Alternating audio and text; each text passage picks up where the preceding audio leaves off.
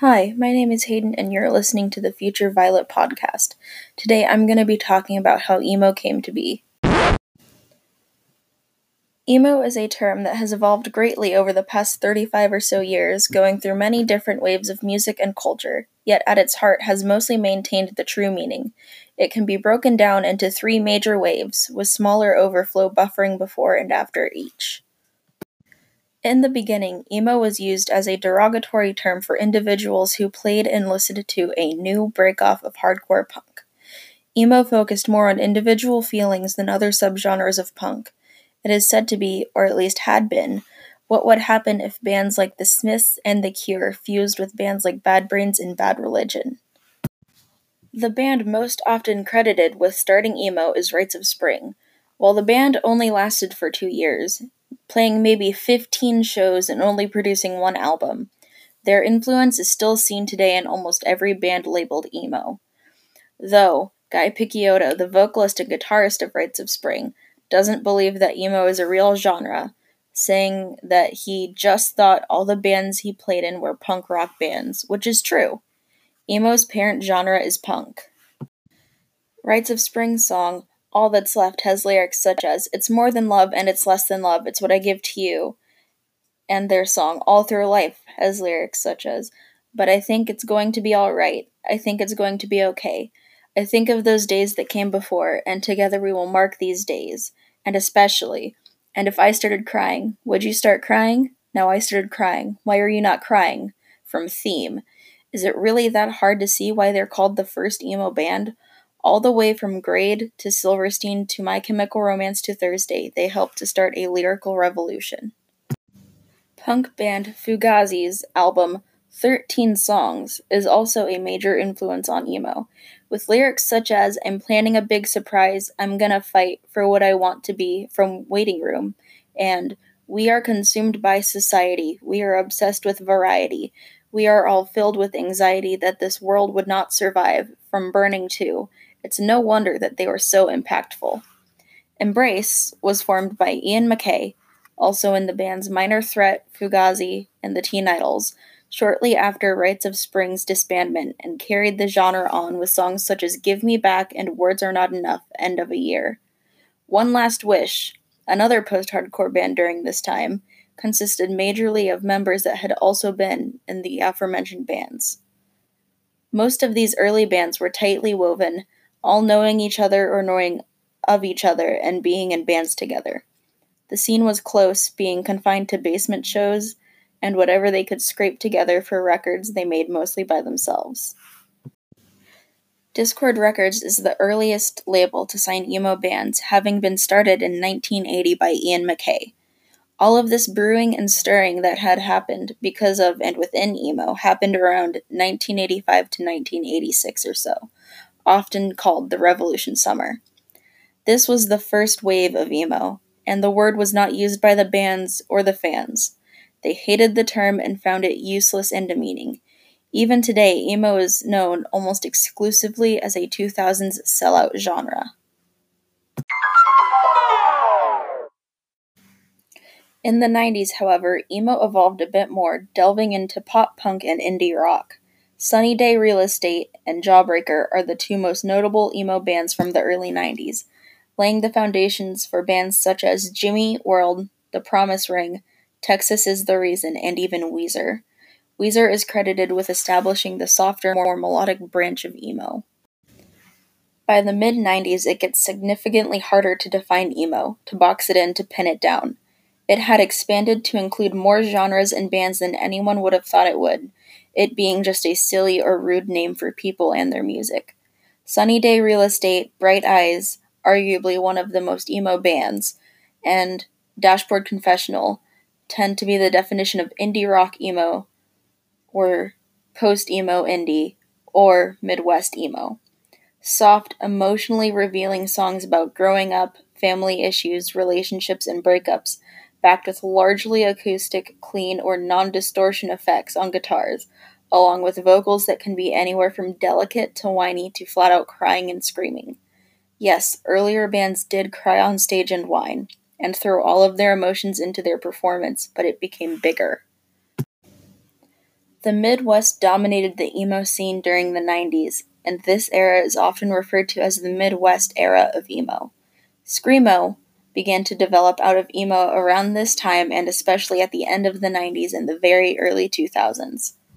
Often mistaken for any music with screaming, typically mixed up with metalcore, though closely related, and deathcore, screamo is characterized by screamed vocals about loss, death, life, and human rights, and is more directly influenced by hardcore punk than other forms of emo.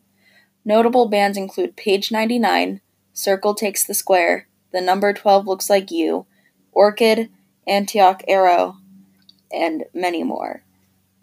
The most cohesive definition of screamo is screaming over once deafeningly loud rocking noise and suddenly quiet melodic guitar lines, thanks to Jeff Mitchell of the college newspaper Iowa State Daily.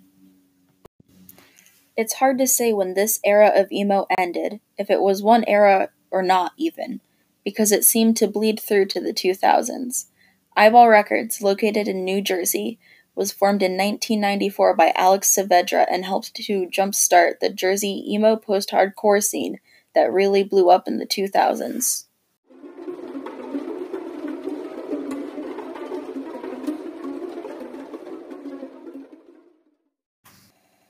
At the beginning of the 2000s, Jeff Rickley of Thursday, a New Jersey post-hardcore band formerly signed to Eyeball Records, was asked by old friends in My Chemical Romance to produce their first album. Considering they all came up together in the Jersey music scene, Jeff said yes, and they recorded and produced the album I Brought You My Bullets, You Brought Me Your Love in all of 3 weeks. Along with My Chem, other emo bands, Senses Fail and Armor for Sleep, started to gain popularity in Jersey. Outside of Jersey, a band called The Used started to rise also, with songs such as A Box Full of Sharp Objects and The Taste of Ink giving them a place in screamo, and Blue and Yellow and On My Own giving them a place in indie.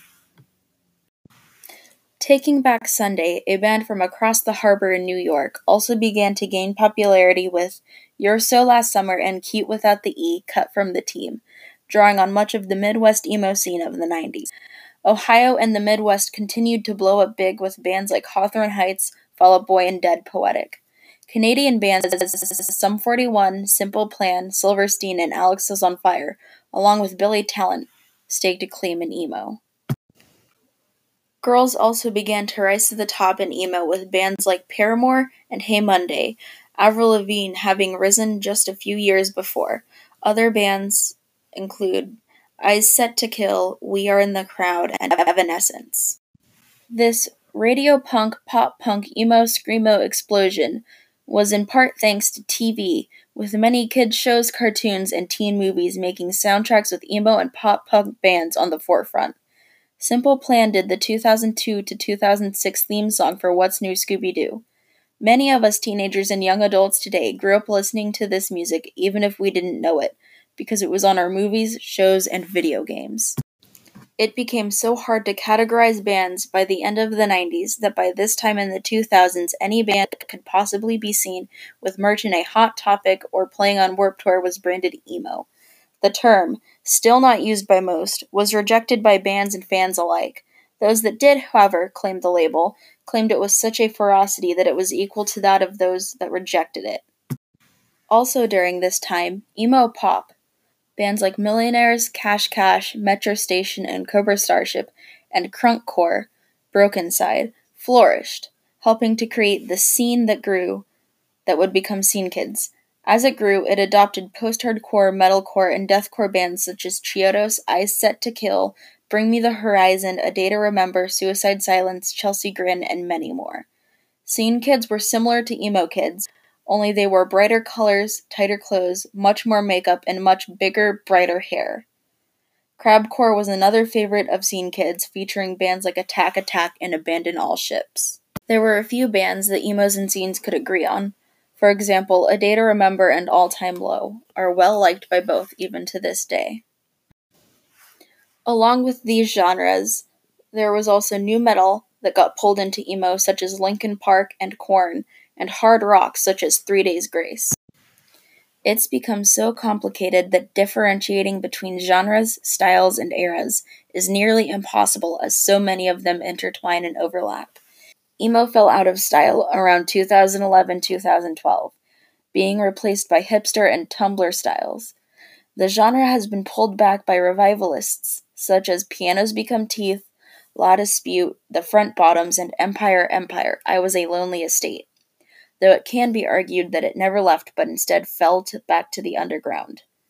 This giant mishmash of information just barely scratches the surface of emo and its ongoing evolution, but it's where I'll leave off for today.